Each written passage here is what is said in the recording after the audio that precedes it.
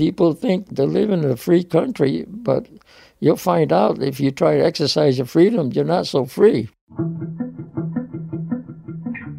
All those people who died to protect the freedom that we're supposed to have, it looks like they died for nothing because freedom doesn't really exist in reality. It's only beautiful words or an expression of freedom.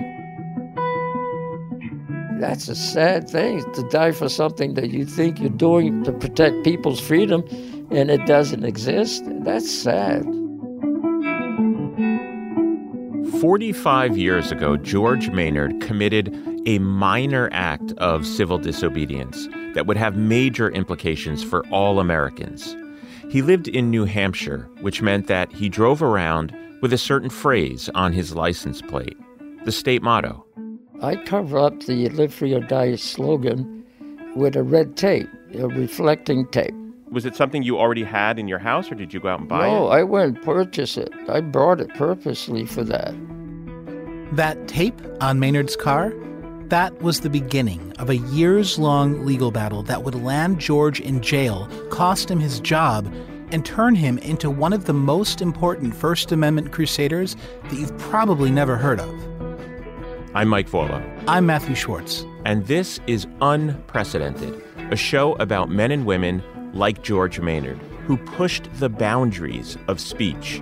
Some of them are pornographers or religious zealots, even Klan members. You know, they're not always the kind of people you'd want to be friends with, but they are passionate and determined, and they've helped us figure out what freedom of speech actually means.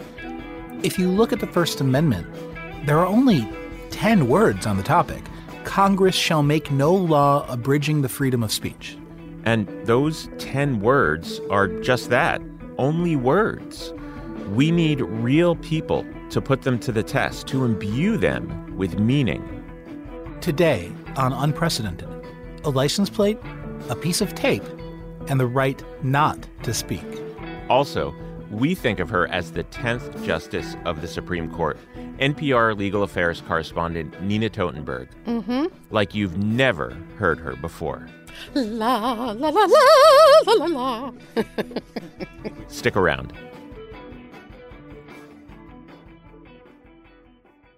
Here's some things to know about George Maynard. I was born in West Warwick, Rhode Island in 1932. I was mostly an orphan boy because my mother died when I was 3 years old. They put me in an orphanage until I was 7 years old, and I was put in boarding school. When I got 18 years old, I went into the service. I was a paratrooper, and I was shipped over to Korea when they first broke out the war. I spent 11 months in Korea, and I returned home with frozen feet, and I was discharged in Massachusetts, Fort Devens. But in 1952, I met my wife, and we decided to get married, and she was a blessing. It was God sent for me. He sounds so earnest and mild-mannered, not at all like the stereotype of a free speech firebrand. No, he's passionate, but he's no provocateur. And in fact, this story is not at all about what George Maynard said. It's about what he wouldn't say in his adopted state of New Hampshire. Here we are in the Granite State. They love their granite, but there's something they love more, and that's freedom. So much... Wait. Did you just say they love their granite and they love their freedom? Yeah, no, I said they love their freedom more than their granite. So much that they would rather die than be without it. Live free or die became the official state motto in the 1940s, and they put it on license plates in 1969. 5 years later, George Maynard is about to have his first run-in with the law. Okay, I think that's about as loud as I can make myself. Oh, that's perfect. Okay, we were going home from shopping. I was getting into my car. I had a blue Toyota. The police officer was writing me up with a summons. My name is Brian Robbins, and at the time I was a patrolman for the city of Lebanon, New Hampshire. I remember giving a summons out to Mr. Maynard for covering up a portion of his license plate sometime in the early 70s. I cover up the Live Free or Die slogan with a red tape, a reflecting tape. Was it something you already had in your house, or did you go out and buy it? No, I went and purchased it. I brought it purposely for that. And he'd violated the law at that point. I take it you can't put tape on your license plate? No, not in New Hampshire, not in 1974. There was a law that said you can't cover up or obscure any of the numbers or letters that are on a license plate. If you do, you get a citation, a fine. Even the motto? Including the motto, yeah. It is a great motto. It's like everyone in New Hampshire is a superhero. Live free or die. It does sound actually like a Marvel tagline. I suspect that most New Hampshireites would agree that it's a great motto, not George Maynard. I became a Jehovah's Witness in 1956. I was baptized. I don't really see what being a Jehovah's Witness has to do with the state motto. Hang with me a sec. Maynard may be living in the present, but he's living for the future, when all governments, including the state of New Hampshire, are replaced by God's kingdom, paradise. And 1974 America was not paradise. A lot of bad stuff going on that year. Watergate, the serial killer Ted Bundy, the kidnapping of Patty Hearst. Maynard is waiting for a world that's free of these earthly concerns.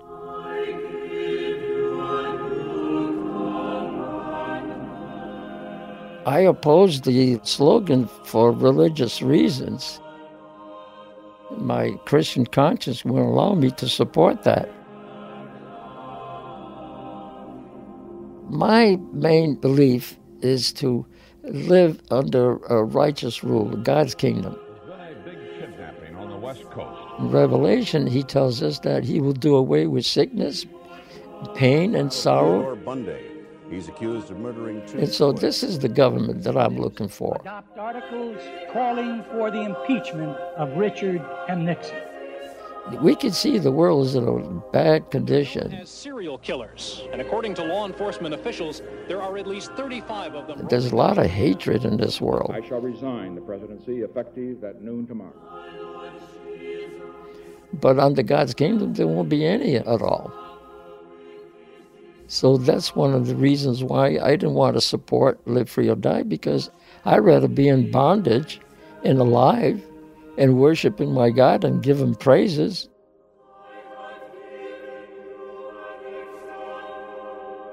If I'm dead, I can't do that.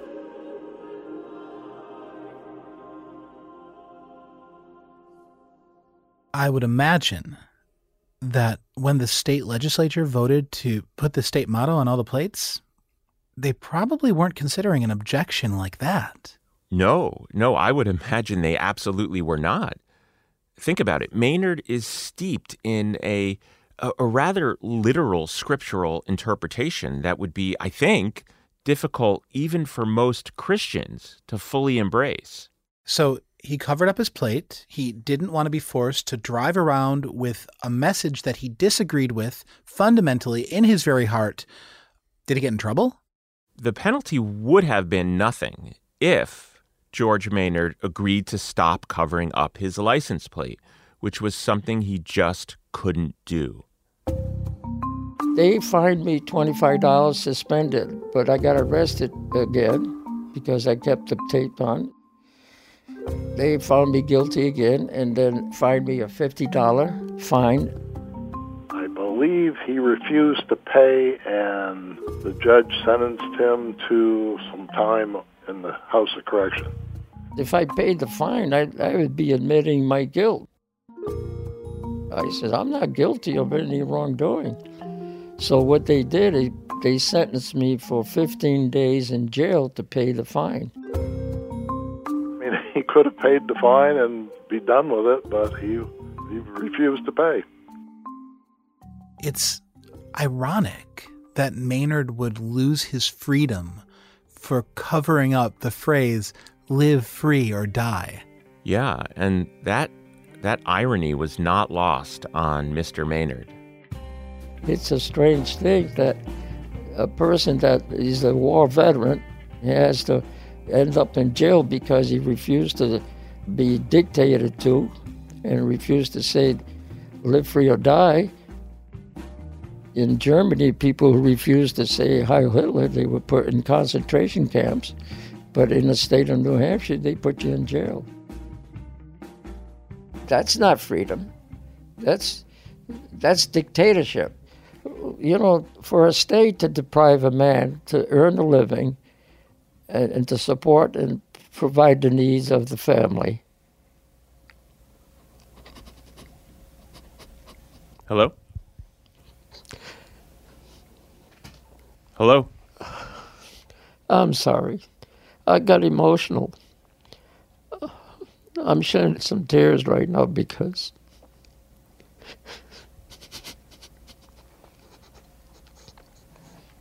I'm sorry, Mr. Maynard. My family,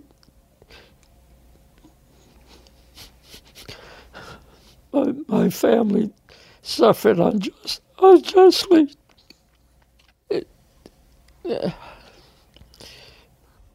I get emotional just thinking of it. One of my daughters was 8 years old, and she's 54 now. This happened 40 years ago, but it still hurts to know that those poor kids were suffering. They went to a drama to see their father go to jail. That is a terrible thing to experience. And this state should be ashamed of themselves for bringing a hardship to a family that wasn't deserving just to promote a slogan. The state confiscated Maynard's plates, so he couldn't drive, which meant he couldn't work. He had a job at a print shop. He was a negative assembler, he called it, and they replaced him. George was devastated, and he channeled that despair into action. He sued the Sheriff's Department of Lebanon, New Hampshire, for violating his First Amendment rights, and it went to the Supreme Court. So we're looking at a First Amendment challenge. Right, but how do we use those words in the First Amendment, Congress shall make no law abridging the freedom of speech? How do we use that to decide whether or not the law that Maynard is challenging is constitutional?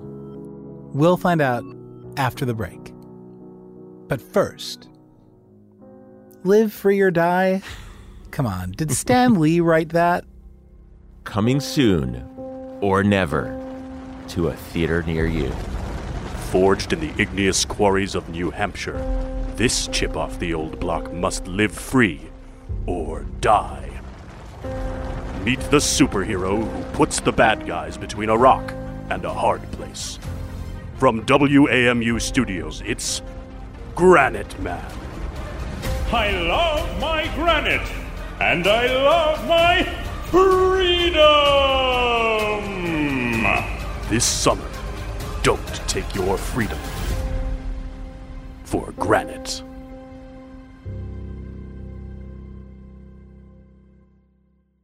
Hi, it's Diane. The next meeting of my book club is on Wednesday, May 31st at 1 p.m. Eastern. I'll host a discussion of Mad Honey by Jodi Picoult and Jennifer Finney Boylan, followed by a conversation with the authors. Find out more and register at dianerehm.org/book club. We'll hear arguments next in Woolley against Maynard. Mr. Cohn? Mr. Chief Justice, and may it please the court. That is Maynard's attorney, Richard Cohn, arguing before the Supreme Court back in the 1970s. Here he is today. I think the crux of the matter is that in a free society, one's beliefs should be shaped by his own mind and his conscience rather than coerced by the state. That sounds like a poetic way of saying that here in America, we should be able to think for ourselves. But I want to bring this back down to the level of, license plates and state mottos. Matt, you are the lawyer. What is the specific issue here before the Supreme Court? Okay, the specific question the court has to answer is this. Can the state have a law that requires an individual driving a car on the state's roads to carry a message on that car that he or she disagrees with? Mm-hmm. Or does a law like that violate the First Amendment? That's the issue. And the state of New Hampshire tries to preempt this whole case by saying, wait a second, First Amendment? We don't need to bring the First Amendment into this because carrying the state motto on your license plate doesn't count as speech. What? That makes no sense to me. Speech doesn't need to be spoken, right? It can be written, too. And this whole case is about how Mr. Maynard is being forced to say something in the form of a motto embossed on his license plate that he doesn't want to say. It's the First Amendment. No, Mike, New Hampshire argued that the state isn't forcing Maynard to say anything. The motto's on everybody's car. Not just George's car. It's everywhere. It's clearly not George Maynard's message. Nobody thinks it's Maynard's message. It's the motto. It's just a thing. It's on the cars. Oh, so everybody's saying it. Right. Therefore, nobody's saying it. Exactly. Maynard's got it on his car. I've got it on my car. You've got it on your car. Everybody's saying it, so nobody's saying it. So no speech. No First Amendment issues at all. That's the argument. I'm not buying it. Okay, well, here's the attorney for the state of New Hampshire, Robert Johnson II, telling the Supreme Court that most people in New Hampshire don't even pay attention to the motto on the license plates. They accept it as the fact that it is required to be placed on their license plates by the legislature in New Hampshire. By no stretch of the imagination can the appellees be said to agree with the state motto merely because it's required to be placed on their license plates. Nebraska, the Cornhusker state. Does everyone seeing a vehicle from Nebraska reasonably believe that the registrant of that vehicle necessarily himself believes that Nebraska is a Cornhusker state? Or that everyone in Nebraska is a Cornhusker? A license plate hangs out at the end of the vehicle, and nobody can reasonably say that this is an affirmation of faith, a required affirmation of belief on the part of a registrant of a motor vehicle. I understand the argument that he's making, but the point isn't whether anybody believes that Maynard himself agrees with live free or die. The point is that Maynard strongly disagrees with live free or die and doesn't want it on his car. This is about what Maynard is being forced to say against his will. In fact, some of the justices made that very point. Here's Justice Potter Stewart. It's compelling somebody to advertise a belief in which he doesn't believe either because of religious reasons or political or philosophical reasons. That's correct. Yeah. Yes, sir. And on this particular point, the court agreed. Here's Richard Cohn. The importance of the Maynard v. Woolley case is the court did recognize that there was expression going on here. Yeah, of course there's expression going on here. And it's not some anodyne phrase. This is expression that contains a point of view. Live free or die is ideological. In fact, it's dogmatic. It is a very strong statement.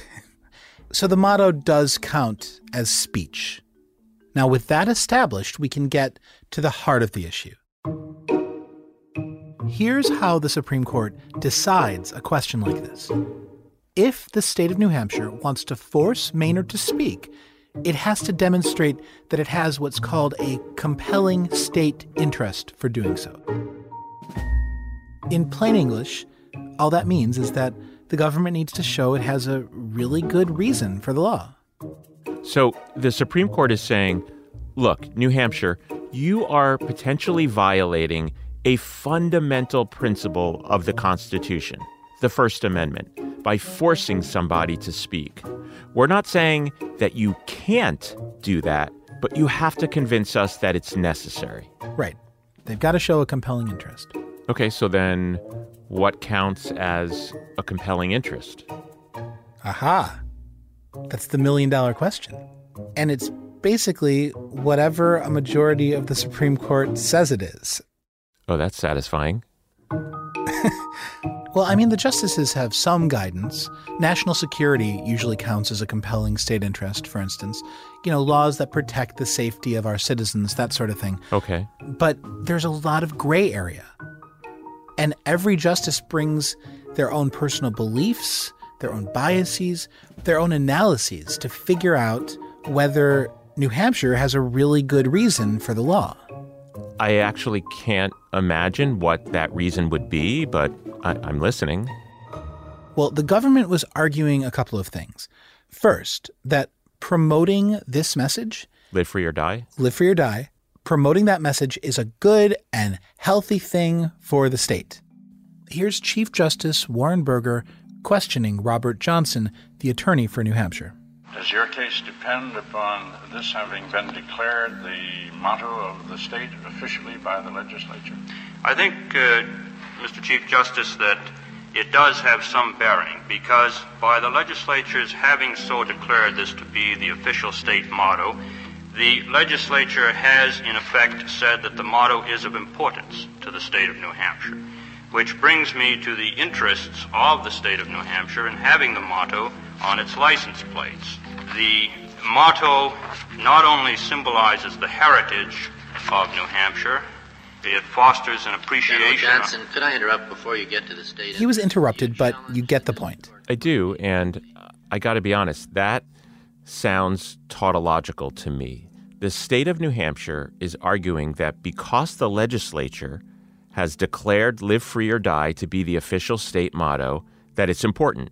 And therefore, because it's important, it needs to appear on all of the plates? It's important because it's important. Yeah, it's important because it involves history and state pride, I suppose. But there are other ways to promulgate the state motto. They don't need to force people to put it on their license plates. That doesn't feel like a compelling state interest to me, a really good reason. Okay, well, the state gave another reason. Secondly, the motto live free or die and its requirement that it be placed upon motor vehicle license plates has to do with the registration of motor vehicles, the use of the highways, an efficient registration system of motor vehicles, and other recognizable interests of the state of New Hampshire. I don't even really know what that means. Basically, the state was just arguing that the motto on the license plates shows which cars are non-commercial passenger vehicles. And so that's why they needed the motto on the plates. First of all, I'm not sure why they need to distinguish between non-commercial and commercial vehicles, but I'll give them the benefit of the doubt and say that they do. Okay. Why can't they just make the plates a different color? That would do it. I mean, it sounds to me like maybe the state was looking for a justification after the fact. Again, probably not a compelling interest. And now Maynard's attorney, Richard Cohn, comes in to deliver the final blow. Here he is at the Supreme Court. They've selected a message which they want to project. They select a billboard. It has to appear on all non-commercial license plates in the state. And then they make it a criminal offense to cover that over. I think that if the court were to uphold this sort of thing, then the state could require all citizens to wear a pin or an armband, or they could require you to have a plaque on your door next to your address saying live free or die.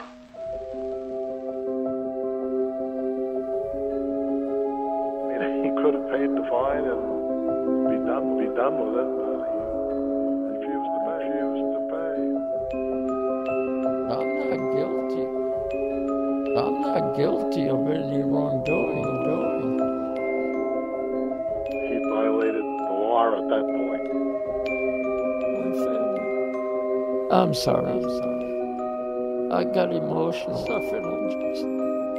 My family. I got emotional. the state should be ashamed of themselves. By a vote of 7-2, the Supreme Court ruled that George Maynard has the right to cover up his license plate. From National Public Radio in Washington, this is Bob Edwards. And I'm Susan Stamberg with All Things Considered. Today, the U.S. Supreme Court ruled that a state may not require drivers to display the state motto on a license plate. More from NPR Legal Affairs correspondent Nina Totenberg. Today's ruling involves the personal battle of a New Hampshire couple named George and Maxine Maynard. Writing for the court, Chief Justice Warren Burger said that the First Amendment guarantee to freedom of expression entitles a person to speak freely and also not to speak at all. He said that the New Hampshire... This is a victory, not just for George Maynard, but for Mike Volo, Matthew Schwartz, every American. All because Maynard wouldn't simply pay the fine and be done with it.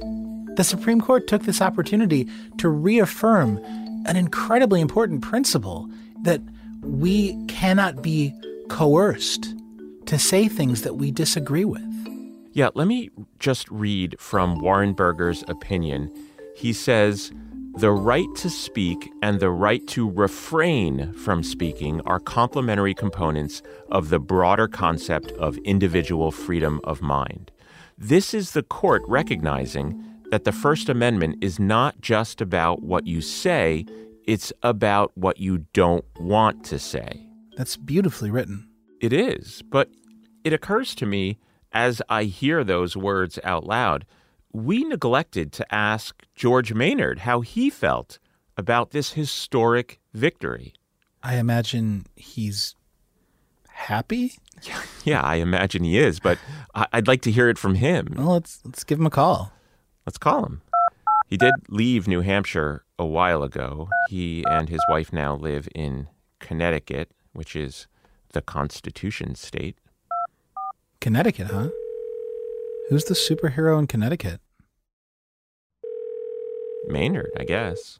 Good afternoon. Mr. Maynard, this is Mike. Hi, Mike. How are you doing? Good, good. We had one more question to ask you, if you don't mind. How do you feel about the fact that you went through this saga? You spent a couple of weeks in jail. There was a really profound effect on your family, but ultimately, you were vindicated. Well, in which way was I vindicated? Why did the Supreme Court, was it 7-2? Yes. So it wasn't 100%. How come? If we are free, and the law says that we are free to exercise our freedom of thinking and speech, how come we didn't get 100%? That is a really good question. Why wasn't it 100%? Well, the dissent acknowledged that people do have a right to refrain from speaking. They just didn't think that the state motto on every license plate actually counted as speech. You mean the everybody's saying it, therefore nobody's saying it argument. It's on all the cars. Exactly. Everybody's saying it, so nobody's saying it. Also, Matt, remind us what the court had to go on in the late 1970s. Had there been a compelled speech case before that time that would have informed their thinking? That's a good question. I think we should ask the 10th Justice. She was there. Oh, ladies and gentlemen, Nina Totenberg. Nina, can you just tell us what the problem was with the All Things Considered theme in the 1970s? Did NPR think that was cool? Well, first of all, they didn't have the money for an orchestra. It was a decent tune. But you were dancing along. I just want to point out that Nina Totenberg's head was bobbing up and down in the studio as she was listening to that. I would have speeded it up a little bit. It's like a rave in here all of a sudden. Nina, we referred to you as the 10th Justice. Is that fair? That's fine. I'm happy to be the 10th Justice. It makes more women on the court. I'm with Ruth Ginsburg when they're all 9. That's when I'll be happy. All right, Nina, when this case was decided, what did the justices have to go on? Like, what was the state of the law on compelled speech before George Maynard covered up his license plate? Well, I don't think there was a lot. In 1943, which is, after all, a long time before this, the court, in the middle of World War II, said that you cannot force a student at a public school to stand and salute the flag if that is contrary to that individual's, in this case, beliefs and religion. It was a remarkable opinion because it was in the middle of World War II, and it was written by Justice Robert Jackson, who's one of the wise men of the court of the 20th century. He wrote so beautifully, and he said, "If there is any fixed star in our constitutional constellation, it is that no official, high or petty, can prescribe what shall be orthodox in politics, nationalism, religion, or other matters of opinion, or force citizens to confess by word or act their faith therein." Any fixed star in our constitutional constellation. So with that as the backdrop, that decision, fast forward 35 years, George Maynard asked us, why wasn't this a 9-0 decision? Which, given the court's opinion in the flag salute case, I think it's a valid question. Can you shed any light on that? Well, there were two dissenters, Justice, eventually to become Chief Justice, William Rehnquist, and Harry Blackmun from Minnesota, who my guess is would not have reached the same result, 10 or 15 years later. He did change over time in his view. And what Rehnquist said was that we're not really putting words in your mouth. We're not even making you salute the flag. Everybody knows you have to have a license plate. Nobody really thinks that you believe everything that's on the license plate. At the same time, Live Free or Die was sort of as I recall it, and I was alive then, as I recall it, sort of a defiant, anti-government, keep your hands off of me in all respects kind of expression. Maynard thought he was being drafted, essentially, into this expression, and it almost didn't matter what it was. It was not his, and it was almost like a false god in a way. Mm-hmm. And it's no accident that a lot of these cases, at least in that period of time, involved Jehovah's Witnesses because they had such strong religious views about the state superseding their godly beliefs. In fact, the flag salute case was also brought by Jehovah's Witnesses. Right. That's right. It's no accident that these, and there are other cases. I think they also were easier for the court because nobody really felt threatened by the Jehovah's Witnesses. There weren't a lot of them. It wasn't going to be a problem. If every Catholic in the state wanted a different license and every Jew wanted a different license, it might have been more problematic. Nina, you live in the District of Columbia, D.C., where the license plates all say taxation without representation. Mm-hmm. How do you feel about that slogan? I haven't given it 2 seconds of thought. You drive around with it every day. Mm-hmm. You carry it around like a mobile billboard on the back of your car. Well, we are taxed and we don't have full representation, so I don't disagree with it. Would you prefer a different slogan? You mean like listen to NPR? That would be a little self-serving. That's what bumper stickers are for. So Maynard was in 1977, the decision, and compelled speech cases come up in front of the court every 5, 6, 7 years or so. Or more. We'll be talking next episode about another compelled speech case that you also covered, this one from just last year. Yes, only this one involves abortion, people who claim they were tricked. This is not about just some license plate. This is about how people live their lives and the values by which they live their lives and the freedom to live their lives as they see fit and the freedom of others to prevent what they see as murder. It's not quite as easy a question as the George Maynard case. No, not nearly as easy a question. I have one final question for you, Nina. The Maynard opinion was written by a man named Warren Burger. He joined the court in the late 1960s. Earlier that decade, there was a man on the court named Felix Frankfurter. Mm-hmm. Frankfurter Burger? How do you explain that? Well, they were probably both baseball fans.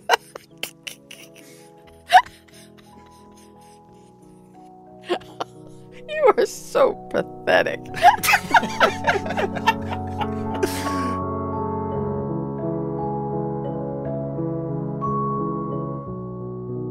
Unprecedented was produced at WAMU. Our editor is Ponce Rutch. Ben Privet is our audio engineer, and Andy McDaniel is WAMU's Director of Content and News. JJ Yore is WAMU's General Manager, and the Granite Man and the Granite Man narrator were voiced by Joshua Brown and Joshua Bornfield.